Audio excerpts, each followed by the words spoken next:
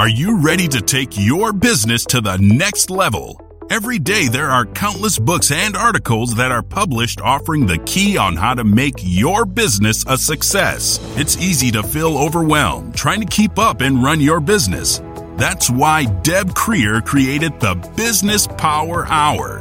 Keep up on the latest trends, best practices, and techniques for how to make your business a success. Let the Business Power Hour do the heavy work for you. Good morning, good morning. I am Deb Creer, and I am passionate about giving professionals the tools that they need to make themselves and their businesses as successful as possible. And this is another one of our programs where we're focusing on what is happening in our lives pertaining to coronavirus.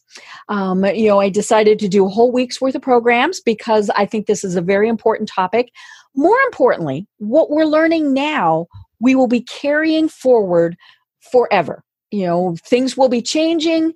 There's going to be all sorts of things that will be happening, especially from a business perspective. And so I've not only been having fun talking with all my guests during this, because I always do that, but I'm also learning a lot, and as always, hoping that you are learning from us also.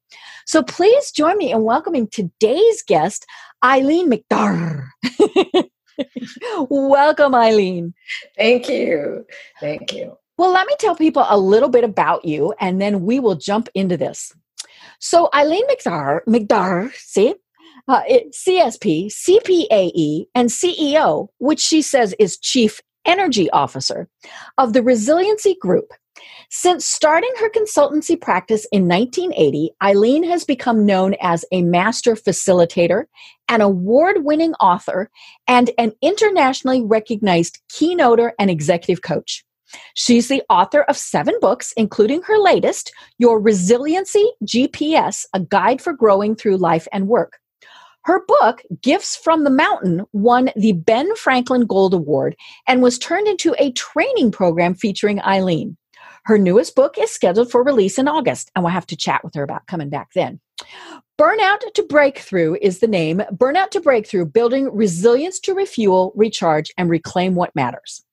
In 2020, Gurus International, a British-based provider of resources for leadership, communication, and sales training, also ranked Eileen in the top 5 of the world's top 30 communication gurus following a global survey of 22,000 business professionals. Eileen is a certified speaking professional. That was the CSP part I mentioned. And she was elected in the CPAE Speaker Hall of Fame. She's also listed as a recommended expert through the Sloan Work and Family Research Network. So again, Eileen, welcome. Thank you, Deb. It's great to be here. You're sitting there in Atlanta, and I'm sitting here in California, and I love it. We're all in the same place at the same time. I know. And where we are right now, as we are recording this, is stuck in our home offices. Sure. When this airs, more than likely, most of us will still be under quarantine and stuck at home. A lot of my listeners know that I'm what they call medically fragile, and so mine gets extended no matter what. But it has definitely, this whole coronavirus thing has changed how we live, how we do business, far more than I think anybody ever thought it would. Definitely changed more than anything pertaining to, say, September 11th or anything else. I mean, those, now we look back on them and those are almost kind of temporary. I think now we're really going to be making some major changes. And so I love that your book really does pertain to this. So hold the book up. I just have the digital version, so I can't van it. Here I am. So it is, again, called Your Resiliency GPS, A Guide for Growing Through Life and Work. What I love about it is it really, as the title says, it's talking about resiliency. But you have kind of a different definition for resiliency. So let's start there. Okay, it's a great place to start. Well, first off, I say dump the dictionary. Mm-hmm. The way the dictionary defines resilience is great if you're a piece of steel that bends and that when the pressure is off, it goes back to its original place. Right. Or you're a willow tree that bends and when the wind is off, you go back. Mm-hmm. For human beings, I think that is an incorrect definition. I'm tired of people saying bounce back. Right. First off, there's no such thing. Right. is going back. And do we want to go back? Well, that's what's so, I think we yearn kind of for the normal. Mm-hmm. We want it the way it was. Mm-hmm. But the truth of the matter, Deb, you and I are different today than we were yesterday. Right. We're going to be different tomorrow. Mm-hmm. And I think you actually brilliantly stated that what we're experiencing right now gives us an opportunity to do what I think is the real definition of resiliency, is to grow through challenge or opportunity. So you end up wiser, smarter, better on the other side. We have an opportunity to grow here. Now, I know that terrifies many of us, but the truth of the matter is you can't just stay in one place. Right. Something's going to happen there. And so I also believe that in order to grow through, by the way, notice I say challenge or opportunity. I think that resiliency is a life skill. It is not something that all of a sudden you go, oh crap, it's a challenge. Oh crap, it's COVID-19. We need this all the time, in big ways and little ways. So this is a skill we work on, much like you work on a muscle. But ultimately, resilience is about energy management. Right. Do I have the mental, emotional, physical hardiness? And so when I think about building resiliency skills, when I think about growing that muscle, is to look at what is it that gives me energy. What depletes the energy? And how is it that I walk through the life where I find myself now so that I am living a life by design and not by default? Right. You know, one of the things that struck me when I was reading your book is the reminder that every one of us gets through this and goes through it differently. You know, we've got some people who, what's the saying, you know, like water off a duck's back. And, you can throw anything at them and they're just like, okay, whatever. And then we have other people who something that many people think is small and trivial, it really, really upsets them.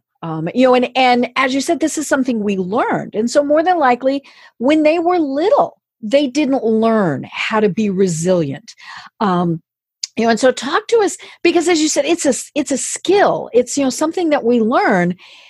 How on earth can we get better at it? Or is there a better? I mean, maybe that's the other thing is, you know, okay, maybe there's not a better, there's just doing. And first off, let me acknowledge the fact that you said we are different places at different places in our lives. And it depends on the event, the circumstance. The good news, and this is following 20 years worth of research, is resilience can be learned. Okay. And because resilience actually first and foremost starts in our head with our thinking, with the conversations we say to ourselves. And we now know in brain research, the neuroplasticity, that we can train new parts of our brain. Because you see, when we have an event and we go, oh no, this is terrible, this is horrible. The sky is falling. The panic part of our brain, we trigger the primitive brain. And the primitive brain, and this is probably from, you know, as human beings developed over centuries and eons and whatever, goes to look at panic first. And we look at fight or flight. Right. We look at, this is danger. So our brains are wired for danger, and we look for that first. When you begin to retrain your brain, it's saying, whoa, wait. Maybe we're making this worse than this has to be. And that's why it's a training issue. Because what our brain tells us, and our heart is, we'll talk about the heart too, what the heart is saying, then it creates our behavior and our responses. So that over time, we can develop more resilient responses. And there are some people for whom this will not happen. Right. Because they just, you know, this is the way it is. I've heard one friend who said, well, I was born with negative genes. This is just the way I am. Right. We know people like that. It seems like that. It seems like I know people who, no matter what, the sky is falling.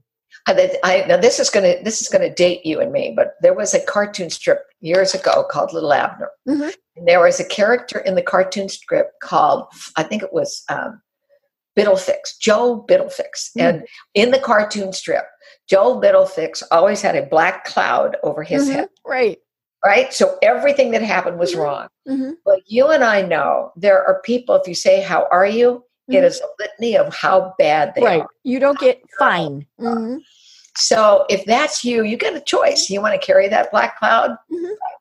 Fine, not my choice. And by the way, one of the things I'm also discovering, and it's probably become more and more apparent with COVID-19, is I don't want to be around people who are like that. I don't want to see them on Facebook. I don't want to see them on LinkedIn or Zoom. And when the time comes that we can move more freely than we can now, I want to be with people who help me grow instead of pulling me down. Right. And if you're a negative person listening to this right now, I got to tell you, you are a sea anchor that holds everybody back from moving.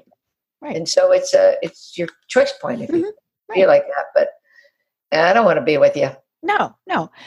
And people still have to be realistic. I mean, Absolutely. we can't, and so, I want to, there's obviously a big difference. And then there are those Pollyannas, and sometimes I'm kind of a Pollyanna. I'm like, oh yeah, whatever. But, it's kind of that combination. But I love that you talk about, not being around negative people and social media, but I discovered as I was recovering from being ill that I had to be around people who were positive.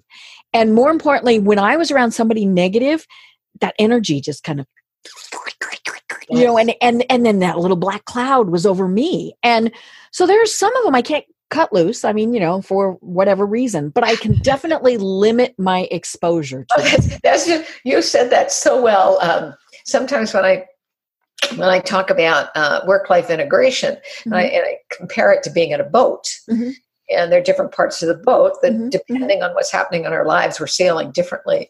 But one part of the boat is the emotional centerboard. If you're in a little one-person sailboat, and a centerboard is what keeps a boat on an even keel. And we have people that are with us in that boat. And so one of the questions I like to ask is, who do you have in your boat? And who do you want to keep in your boat? And who do you need to throw overboard? Right. Goes, but it's my mother-in-law. Well, put her in a dinghy and pull her, tie her on. On occasion, go to visit her, but you don't have to hang. You don't have to hang around with her. Right. And also, when you said, and I'm going to do a little tweak on something you said, Deb, because I think it's a learning point. It's a learning point for me. When you said I had to be around positive people, I'm going to alter that and say I chose. True. To be around. So here's one of the first things about learning and growing in resiliency is to look at our choices. So what you chose was I chose to be with people who fed my spirit, who made me laugh, who brought me a meal when I needed it. So one of my questions to everyone who's listening to this is, what are your choices? And are those choices that you choose to make? Now, right now, you could choose to not shelter in place. That's your choice. Right. Not wear a mask, do whatever. Without a mask. Those are all choices. All of our choices have a response to them. If I choose this is going to happen. So you can't, like we have some people right now who say, I'm not responsible for anything. I'm not responsible for anything. Oh, yeah. No, not me. But you do. And by the way, even no choice is a choice. Right. You chose not to choose. Yeah. So I'm just going to hang in here and I'm just going to see what happens. And that's fine. But because my field is communication, the power of our language, Deb, to create what we experience is huge.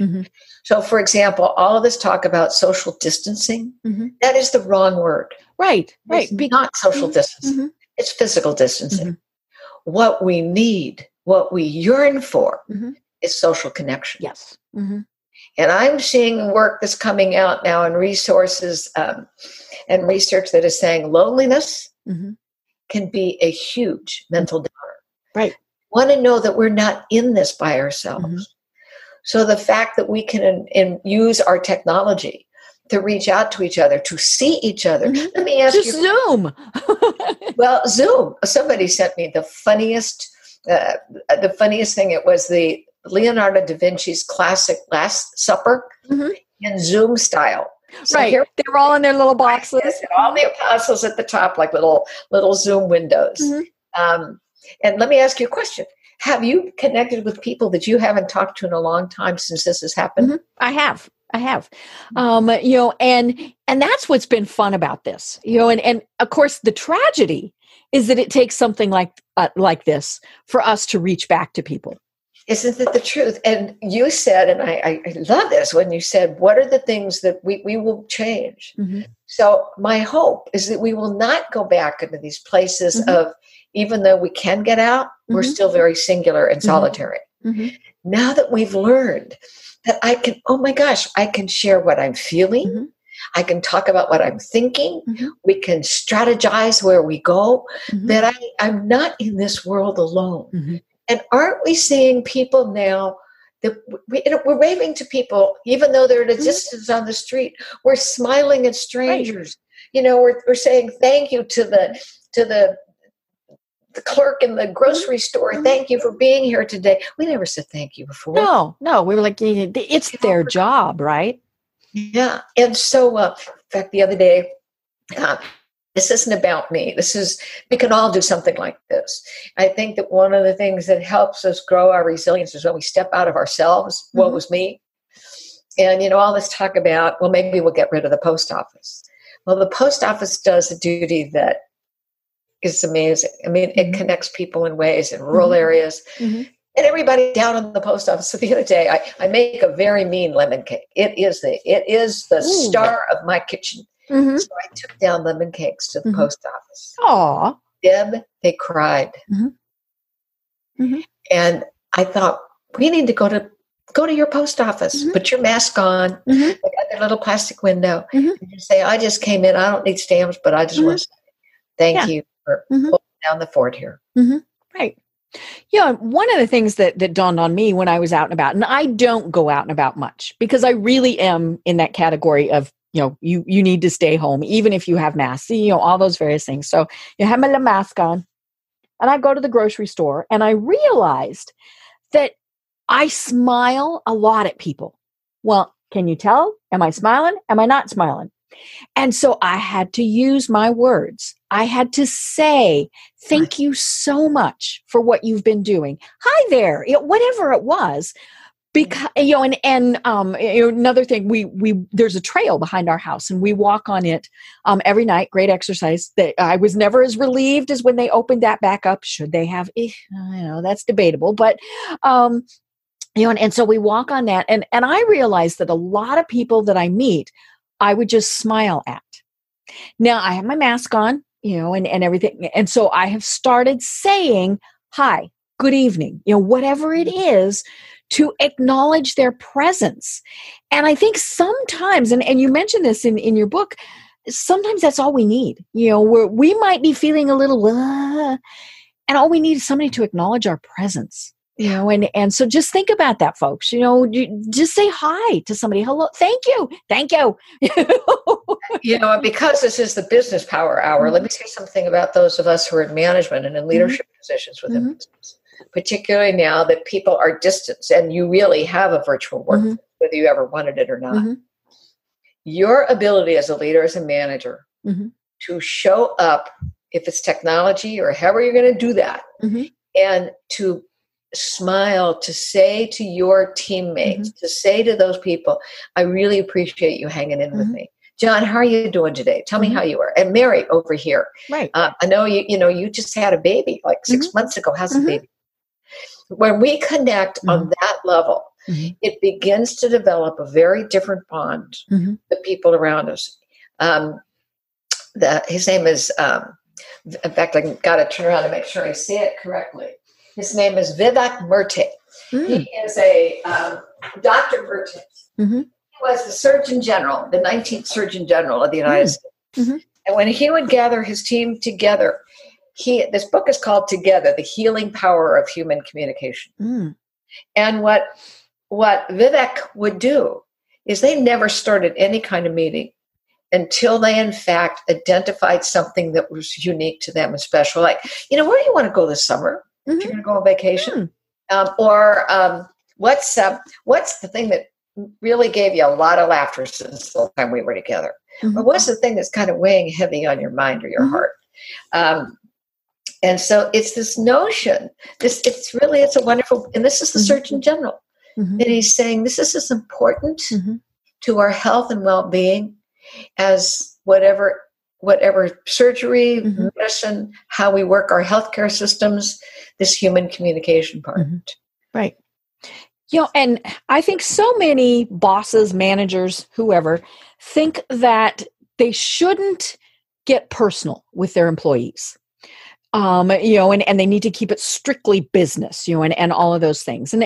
But there's very simple ways to do it. People have pictures in their office of a hike they took, so you can say, oh my gosh, that looks like a fun hike. You're not delving into their personal life. You're just making a simple, basic comment. And again, you're showing that you're interested in them as a person, not just employee X. Deb, that's, we think, and I've seen this, I facilitated these meetings, it's name, rank, and serial number. Mm-hmm. Okay. And the object of this meeting is to do blah, blah, blah. Mm-hmm. Whenever I take management groups away, we never start with, and therefore the problem is. Mm-hmm. We start with who sits around the table. Mm-hmm. I start with, I'll give them their individual assessments about how do they best communicate. Mm-hmm. I will do. This was fun. I asked all the people who were coming, and there's relatively small groups, like 20, Mm-hmm. Your favorite piece of music. Mm-hmm. And then periodically throughout, I would play the piece of music and I'd say, okay, can you name that tune? Uh-huh. And whose favorite piece of music is that? Mm-hmm. It gives you another dimension of the person. Right. Mm-hmm. And the one time I did it, the song that was playing was In-A-Gadda-Da-Vida, which is a head song from the 60s. Right. The person whose favorite song that was the only attorney in the group. It cracked everybody up because they never thought this attorney would be the person whose favorite song was this head song from the 60s. So, yeah, knowing it. In fact, to me, that's another intriguing thing about the way in which we're communicating. And in Zoom, when we have meetings, quote, in the office, office setting, it's the big chairs, it's the table, it's the water glass. Right. Now we see people in their own personal environment. Right. But right now, you are seeing me in my home office. If the camera was a little bit wider, you would see pictures of my grandbabies. You'd see pictures of the books that I have. You'd see pictures of my husband. You'd see a Kuan Yin statue. You'd see all manner of things, which tells you a little bit something more about me than just sitting in a chair around a conference table. Right. And it's funny because I have this plain background. Behind this plain background is my fun stuff. I had multiple people say it was too distracting. And then of course I thought about it. I thought, oh well, okay, it's me, and I don't think it was distracting. I mean, it's not tons and tons of things. But, then I thought, well, I must not be interesting enough. And so they were looking at what was on my wall instead of paying attention. But, it's one of those things. And it was, I talked with two people who were experts in listening. And they were the two who said, remove the distractions so that when people are listening, they're listening just to me, just to, and so I go back and forth, like when I'm doing a Zoom that's not part of this podcast, this is not here. People are seeing what I'm about, but I love the whole concept with now, as you were saying, we're seeing people's home lives. We're seeing somebody go wandering through. How many of those have we seen? Or they stand up and have shorts on. Now this is, I wear a t-shirt. Sometimes I wear a polo shirt, and so I'm always, direct, but yeah, I've got sweats on. I don't have shoes on. I mean, certainly not a way that I would be in an office. And so I love that we are getting these snippets of people, and and sometimes it is a little distracting. I mean, and that is unfortunately part of the process of Nobody planned on this happening. So they didn't plan on the fact that people were going to see what was behind them when they're, and so sometimes it is a little distracting. I was talking with someone yesterday who was saying that, they had been on a conference call and somebody made a comment about her bedspread. And it was like, maybe I shouldn't be, and it was very nice. I mean, and she'd made the bed, all these various things, but it was like, maybe, and so, we might need to kind of rethink, but for some people, being in their bedroom, being at their kitchen table right now, that's the only place they can be to do these. We don't all have home offices or, the backdrop that we can put up. Right. But I love that we are getting to know a little bit more about people. And as you said, people that we haven't touched base with in a long time. I've received emails from people that I haven't talked to in a while. Certainly, even some LinkedIn connections, things like that from people who said, we connected years ago and never really did anything. My aunt has gone back and she got out her Christmas cards from several years ago and is handwriting notes to everybody. Because when we send Christmas cards, it's the card. You might sign it. You might put 2 sentences of personal in it. You might put the copied letter, but how many of those are personal anymore? And so she's going back through and saying, hey, just reaching out and saying, wanting to know how you're doing. She's still not writing a ton, but she's making that connection again. And she's using the post office. Yes, I know. We love the post office. We do. Well, one of the things that you talk about in your book is that there are 4 resiliency skills. Mm-hmm. And I love these because, we are talking about how to, everybody's resilient a little bit or a lot. I mean, but we need to work on these skills, whether we're the little bit or the lot. Mm-hmm. So what are those 4 skills? And then let's talk about them in more detail. Okay. The 4 skills are, and I'm going to put them in the order somewhat of importance. The first skill is adaptability. Mm-hmm. And adaptability is, this is your brain talking to you first, mm-hmm. to look around at whatever is happening, the event, the circumstance, whatever, mm-hmm. and to determine in how many different ways may I choose to respond to this. Mm-hmm. And what makes this word powerful are 2 other words, requisite variety. Mm-hmm. Requisite variety comes from the field of biology. And it says that the organism with the greatest number of responses mm-hmm. is the one that survives. Mm-hmm. Not the strongest, right? Not the smartest, mm-hmm. but the one that has multiple ways of responding. Mm-hmm. So first and foremost, for adaptability, we're saying, how many different ways can I choose to respond? And for example, right now to mm-hmm. this COVID-19, how many different ways can I choose to stay connected with my customers, mm-hmm. with my teammates, mm-hmm. with my family? One of the things that I think can be a great thing that could come out of COVID-19 is that we realize when we are at home and we start to do, quote, our work, all of a sudden you're going to begin to wonder, why am I doing this? Mm-hmm. This doesn't make any sense. There are more systems and processes and mm-hmm. businesses that need to go away. Mm-hmm. Right. And because it's the way we've always done it. Yeah. Oh, yeah. That's and how many companies are wanting to get back to the way we've always done it? It doesn't make any sense. Mm-hmm.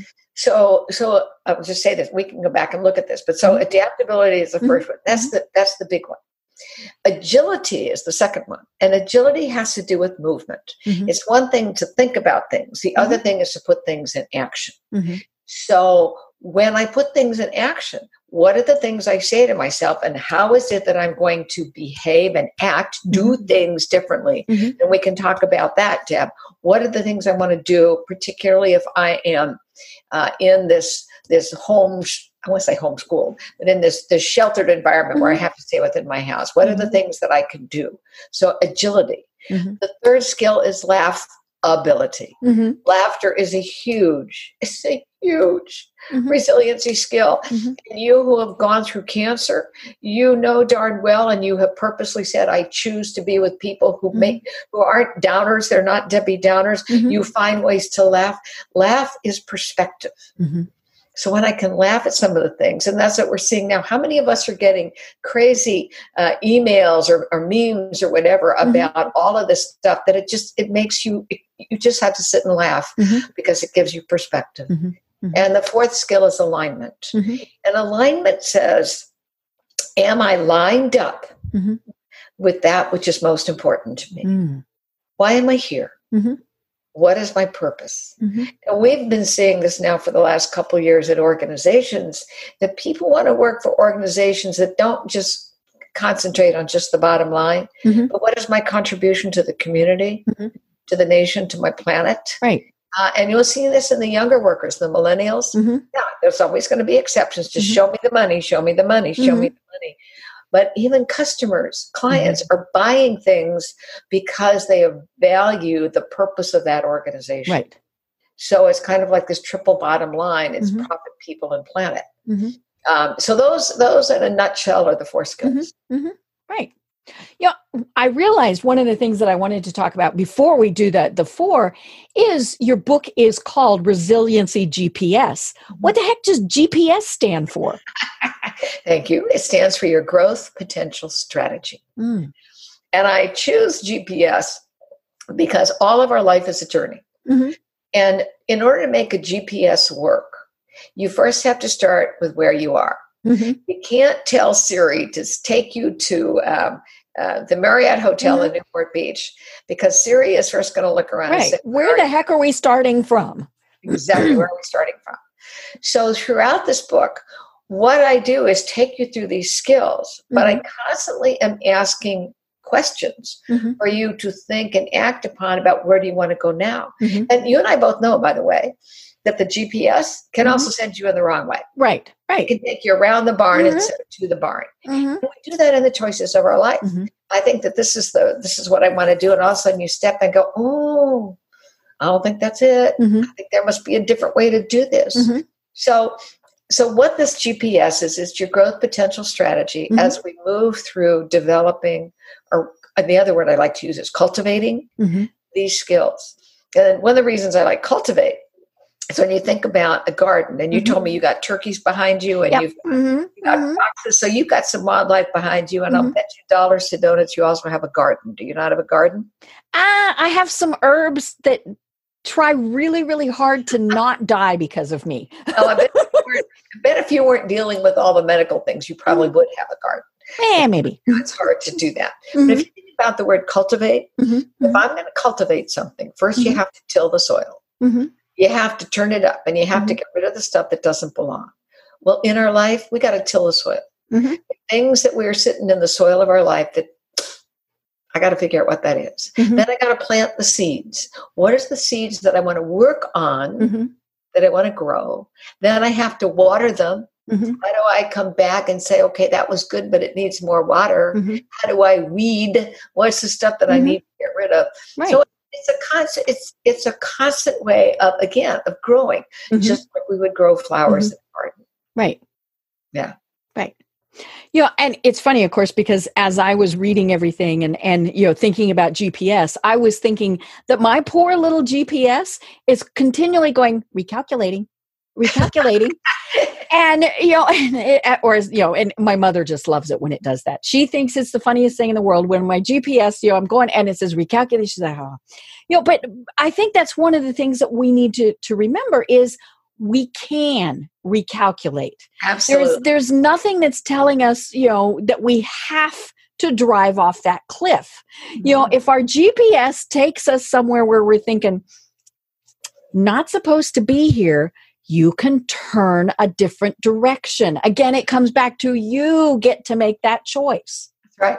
And in my book, for each one of these skills, I talk about recalculating questions. There's some things that you could answer, So do I want to recalculate what's going on here?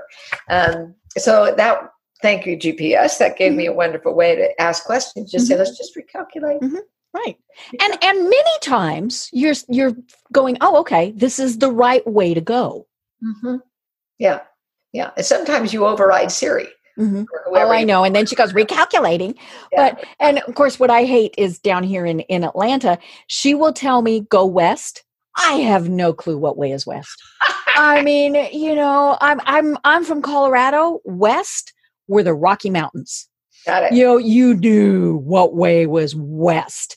Down here, she says, go northeast. I'm like, it's almost like if she were to say, turn at Waffle House. There's a Waffle House on every corner. But it's one of these things where maybe what I'm trying to ramble about is it is a kind of a team effort. Mm-hmm. Siri's telling me one thing and I'm thinking, okay, let's, and so it's that way as we go through our life, our career, we're thinking, okay, we need to readjust. We need to do this. We need to do that. But, I think one of the big things is we start with, we're trying to get to point X. Mm-hmm. We might not ever get to point X, or we might have, have gone to A, B, and C. Oh, and then we really need to go to point X, or we might decide we never needed to go to point X. It's back to that whole flexibility and resiliency thing. And I love the fact you said, where do we get to go? Because I think sometimes what also drains our energy mm-hmm. is we set our sight and the goal mm-hmm. is 300 miles out there. Right. And what I really need to do is just get to the end of the block. Mm-hmm. And at the end of the block, I say, mm-hmm. okay, now what? Right. So I believe, and particularly as we start to come out of this, and we will, mm-hmm. we don't totally reinvent what we're doing. We're saying, what is the things that I've learned in this, mm-hmm. That I think I need to do mm-hmm. differently? And what are the small steps, mm-hmm. the goals? And that's another thing for when you are homebound and not in the office. Okay, mm-hmm. what are the 3 things I need to do today? Not the 33 things. Right.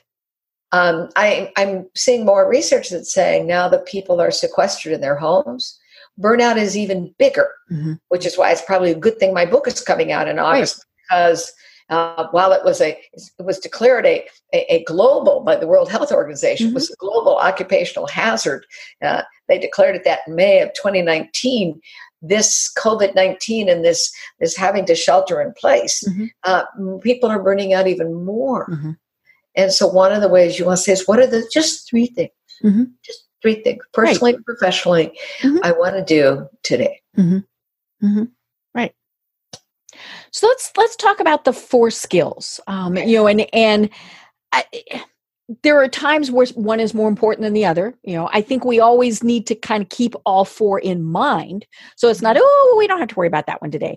But, you mentioned that adaptability is, and I think especially now, I mean, look at how many people never, ever, ever, ever thought that they'd be working from home, be teaching their kids from home, would have their spouse, their partner, their parents, their whoever living with them.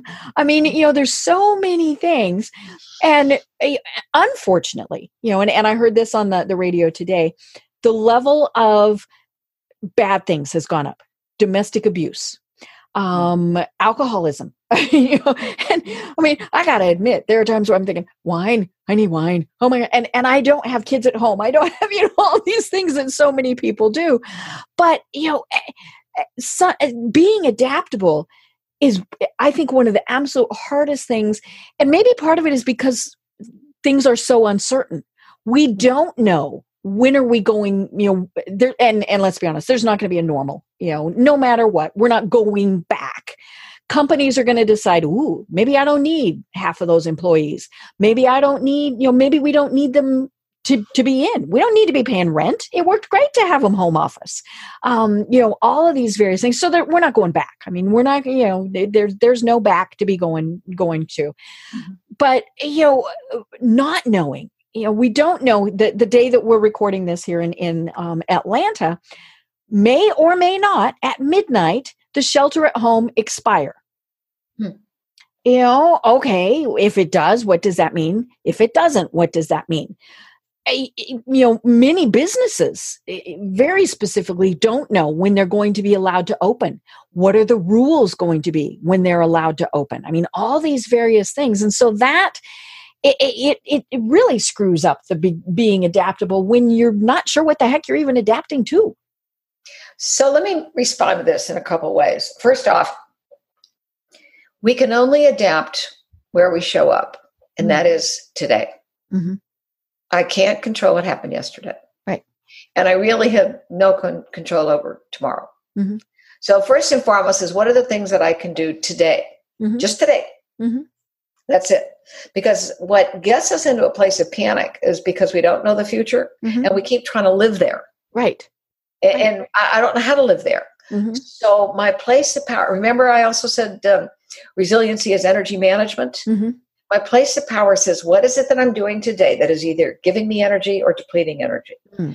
And what can keep us back from being adaptable, where I show up right here, right now, today, is when my brain goes, and you and I talked about this, Deb, my brain goes into negativity. Right. I say, why in the world is she playing with that toy right now? Mm-hmm. Can't you see that I'm on the phone? How come he's asking me when dinner is? He can do dinner on his own. So we get, we fall into that. Right. And it becomes a circle, a cycle. It is. Mm-hmm. And also what happens with negativity, and frankly, women do this more than men. We're very good at being creative about negativity. Mm-hmm. We can make it up with the best of them. Mm-hmm. Oh my gosh, this is going to happen. I have a relative in my life. Mm-hmm. Let me just give you, this is a great example. She'll turn anything into something negative. And she was visiting here, and my sister's driving her up this very windy road in Los Angeles. And Mildred says, oh, there must be a lot of accidents here. Mm-hmm. What? No, Mildred, I've lived here for 20 years. I've never seen an accident. Well, we're not home yet. Yeah. I'm going to be negative, and I'm going to do it no matter what. So the things that hold us back from being adaptable are negativity. Mm-hmm. It holds us back because we say, it's not the way I used to do it. Mm-hmm. And when we get stuck in the way I used to do it, I think this is a great time for us to grow by saying, so what? Who cares? What difference does it make? Right. Who said this? What would happen if we're going to discover some new things? We don't have to, remember, I said small goals. Mm-hmm. You don't have to sell your firstborn child, but what is the two-step? Yeah, I'll try it. Get back. Let's see what it looks like. Oh, well, if it doesn't work, you can change again. It is. The other thing that can help us in adaptability, because remember, we're looking for requisite variety. Mm-hmm. We're looking for different ways to respond. Mm-hmm. Is the thing that I think of as intelligent optimism. Mm. You talked about the fact that there are those Pollyannas. Oh, it's going to be just fine. Well, throw up. That's not going to happen. Then you have the doom and glooms. Mm-hmm. Intelligent optimism is where you take what is happening, you acknowledge the negative part of it. Mm-hmm. At the same time, paradoxically, you hold on to the thought, and I'm going to figure my way out of this. Mm-hmm. And what I just described to you was something that's called the Stockdale paradox. Mm. Admiral James Stockdale, Navy Air Force pilot, Navy pilot, shot down in Vietnam, tortured for 6 years in a POW camp. When he got out, he said, and he was he was the one that's instrumental in pulling the prisoners of war together and helping them. But he said we could hold two very different thoughts. Mm-hmm. One thought was, this is brutal, unrelenting, and terrible. Mm-hmm. The other thought was, I am going to survive this. Mm-hmm. And so holding those two thoughts is not denying the reality of what's going on. But the other thought is saying, I am bigger than this. Mm-hmm. I am going to get through this. Mm-hmm. So that when I say that, now that gives me the ability to adapt in different ways. Let me tell you one more quick story, and I want to make cognizant of our time too, because I know we have the other three skills. Mm-hmm. I remember this, and I thought about it the other night when I woke up in the middle of the night. This was back when we had Americans who were held captive by, was it Iran? Iran. Mm-hmm. Iran. Okay. Mm-hmm. And I read about one of the prisoners that they were in, whatever the cell block was together. Mm-hmm. When the guards would come in, the highest ranking man that was there said, welcome, have a seat. Now, what do you think about this? He couldn't do anything, but he took command of his situation. I'm in control. Won't you please have a seat? Mm-hmm. Just as if it was his living room. Mm-hmm. He wasn't going to cower in a corner. He just said, it was that small piece of power that says, I'll take whatever control I have, even if it's in a cell block. Right. And so many times it's how we phrase it. and I was thinking about this because of what's been going on with everything. So many people, I'm stuck at home. I'm stuck at home. I'm stuck at home. Change one word. I'm safe at home. Oh, that's a lovely way.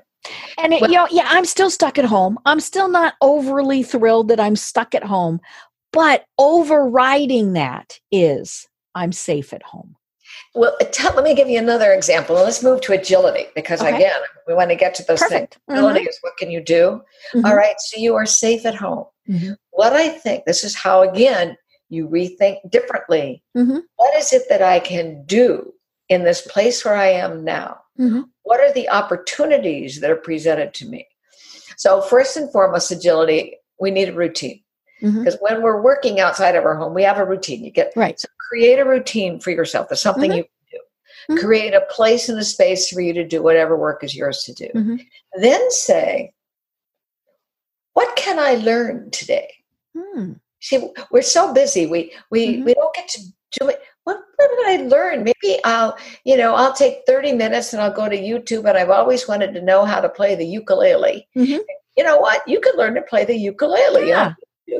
You're not commuting anymore. You've got all that time. You can learn to play games with your families. We never play games or advice to people. Well, let's play a game. Let's learn to do that. Let's go if you can. A great thing that you can do is we never have time to go outside. Let's go outside. You said you and your husband walk a trail behind your house. That's agility.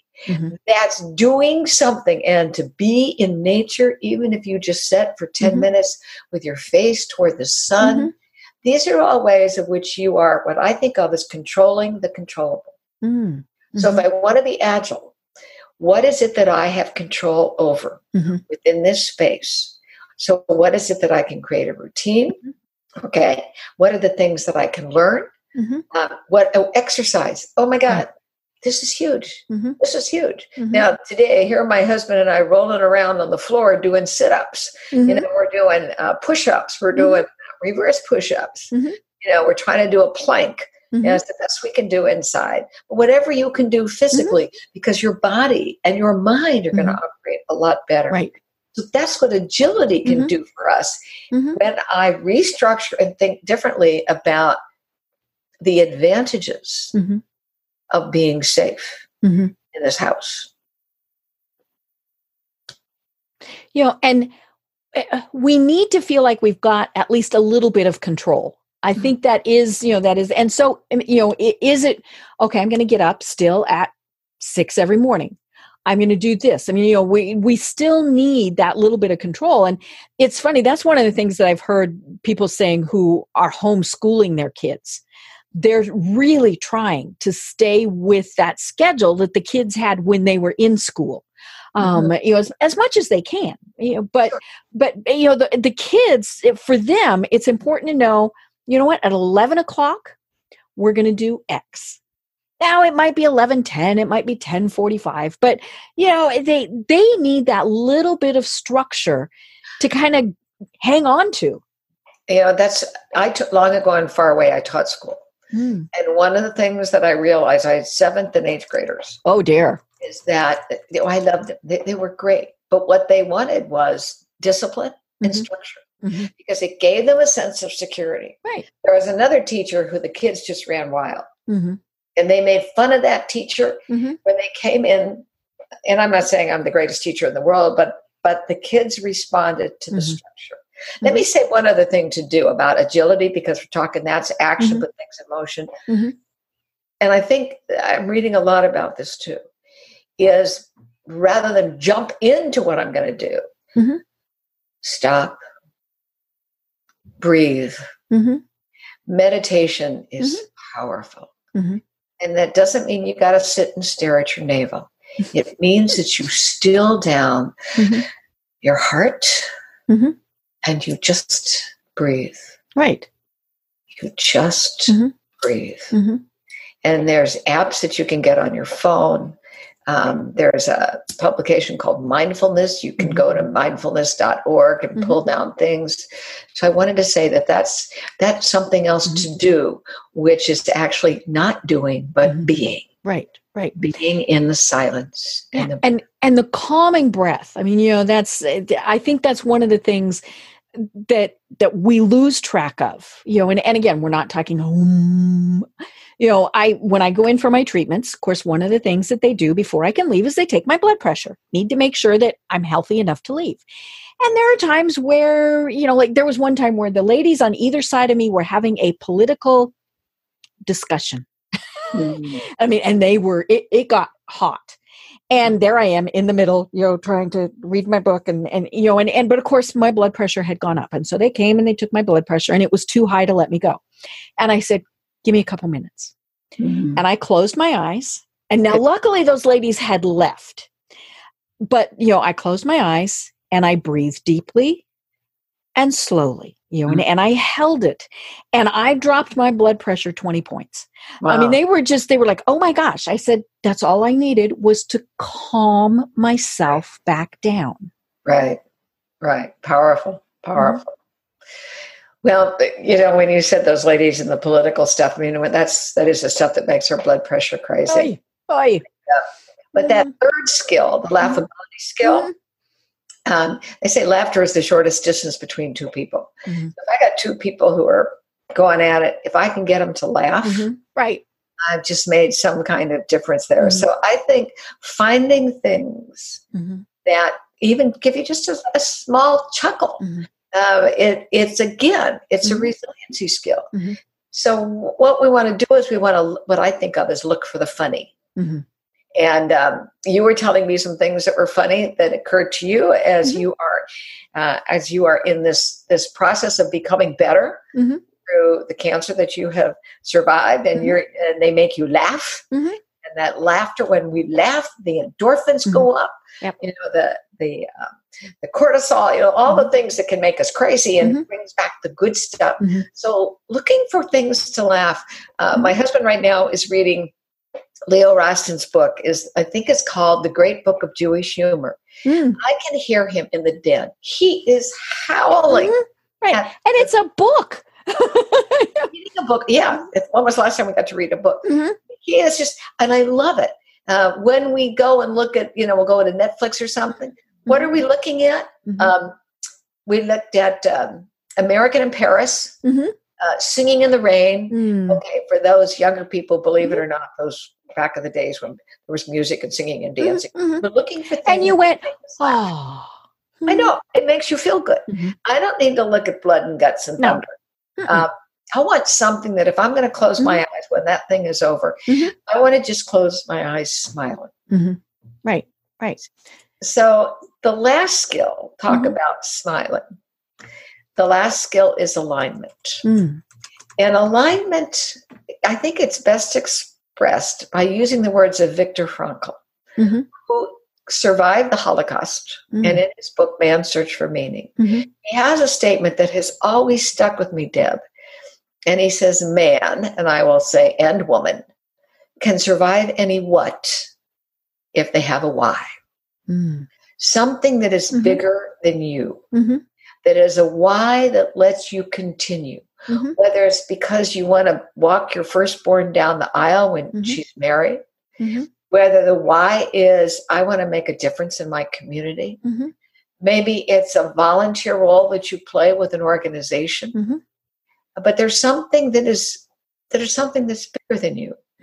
And so first, let me say thank you for inviting me to be your guest. Because my why, which I've had since I was in high school, was to make a difference. And I remember thinking, I don't know if I can help people get wiser, but maybe I can help people feel happier or more comfortable. And so the way in which I operate on that in the world is by words, by the written word, by the spoken word. To see if I can be a contribution. That's it. My husband said, well, you need to go out. I said, Bill, as long as I can feel that I've made a contribution, and we all can make contributions, whether you take the cake to the post office or you offer to go to the grocery store for your shut down, neighbor who can't go out. All of these are contributions. So being clear on that why and every day saying, what was the contribution that I made? And that allows you to do one other thing. It's to be grateful. Right. Yeah. Gratitude. And sometimes that is hard. I mean, let's be honest. But but sometimes it's something little. I tell people, people that know a lot of what I've been through, and I've been through a lot. I mean, I think I'm up to surgery 17. Who would have thought?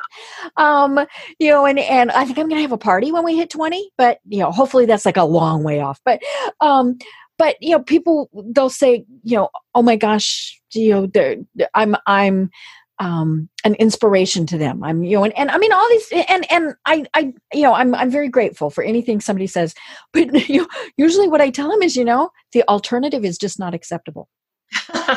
And which, see, it makes you laugh, but it is also true. I mean, because I could have at many points said, me, I'm done, and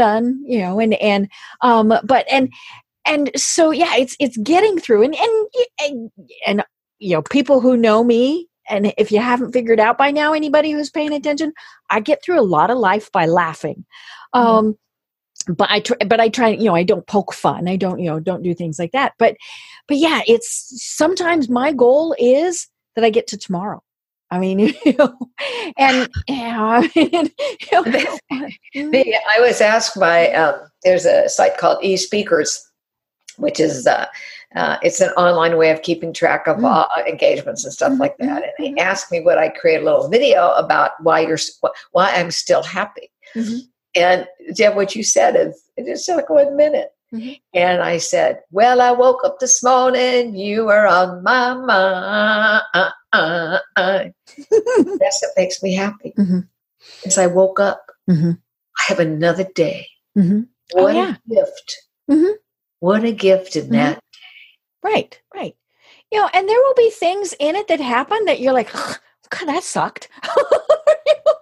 But we make it through the day, and we get to be able to go to sleep and wake up again. And then I think especially now, we're very grateful because there are so many who aren't, who aren't making it through. We some stupid little bug that we thought wasn't going to do anything. It's just catastrophic for so many people and doesn't cause anybody, anything for other things. But, we need to be grateful that we made it through because there are people who didn't. I keep a gratitude journal. And I think writing it either at the end of the day or the beginning of the day or both. Just say, what are 3 things? And you're right. Some days, I got to breathe. I had avocado toast. Yeah. Whatever that is. When you begin to look at how much we do have, if you have one person who cares about you, what a gift. Yeah. And it is, it is a challenge every day for everybody, and I had a day last week, and I don't have these real often, but I had one of those days where it was, nobody will notice if I'm gone. And I mean, and I don't know what triggered it. I don't know what the heck was going on. I'm sure part of it was what I am now calling Corona cranky. But of course that passed, now if it hadn't, I would hope that I would get help, and that is, one of the other things is, folks, we're not in this alone. Whether it's Corona, whether it's that you are sick, whether it's that you're not sure about your job, there are resources, there are people that can help you, so please reach out to people. I mean, there's absolutely nothing wrong with it. And it doesn't mean that you're any less if you have to ask for help. That's so true. I'm glad you said that, because I think the ability to ask for help, particularly if you're in a leadership position, say, you know what, you're going to see some things I don't see. I need to know what you see. Oh, yeah. That we are on this. And so asking for help is a great strength. Right. Well, oh my gosh, Eileen, we are at the top of the hour. One of the things that I really wanted to talk with you about was the fact that you are a professional speaker. You give presentations, you work with companies, and how in the heck are you going to do that, going forward? So see, that's why we just have to have you on again, is to talk about that, because I think that is going to be some of the things that change. Are we going to be having conferences? Are we going to be having in-person training? And for those who are listening to the podcast, I put that in my little air quotes. Is in-person going to be online as opposed to sitting at tables together? I mean, all these various things. So we just have to have you on again. So we'll get you on the schedule. But between now and then, how do people find you and connect with you? Thank you so much for asking that. First off, as long as they can see my name, they can connect me that way. So I'm on LinkedIn. I'm on Twitter. You put my name in there, and my Twitter handle is MacDarling, M-A-C Darling, MacDarling. I'm also on Facebook. Mm-hmm. My website is chock-a-block full of stuff, and of course, and tons of great resources. There's articles, there's books. You can also go on Amazon and find my book, Your Resiliency GPS, and you can also pre-order the one that's going to come out in August. To break through building resilience to refuel, recharge, and reclaim what matters. Right. So there are many ways that you can reach out to me. You can sign up for my blog post. I did. You did. I saw it. I signed up earlier today. Mm-hmm. You signed up, but we won't inundate you with a ton of stuff. I don't believe in doing that. In fact, the resiliency report says it's published when the mood strikes. Mm-hmm. The mood doesn't strike all that often. We'll have another one coming out in a couple weeks. Right. I love it. And I really have had such a delightful time talking with you. And I think it's so important right now that people remember we'll get through this. It's going to be different. You know what? There's and I've seen memes where they've said, maybe, why do we want to go back? That was the problem. And, some things like that, like pollution, all sorts of things like that. So, we are going forward. Will it be difficult? Sure. Sometimes things just hurt your soul, your heart, your head, whatever to get forward, but we will get through it. Ask for help when you need it. But we're resilient. We really are resilient people. We can get through this. I do strongly encourage people to read your book. I thoroughly enjoyed it. I thought it was very interesting. Again, it's called Your Resiliency GPS, a guide for growing through life and work. You can find it everywhere. And of course, we have a link on our website. But are there any final words that you want to leave us with, Eileen? I think I'm just going to leave you with the words of Howard Zinn. There are many people who have so much more wisdom than I do. Howard Zinn was a philosopher, and he said, "To have hope, one does not need certainty, only possibility." Oh, I love it. I love it.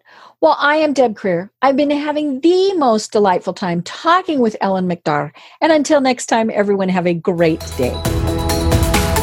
Tune in for our next program for even more trends, best practices, and techniques for how to make your business a success. The Business Power Hour, hosted by Deb Creer, is proud to be part of the C-Suite Network. This podcast is a part of the C-Suite Radio Network. For more top business podcasts, visit c-suiteradio.com.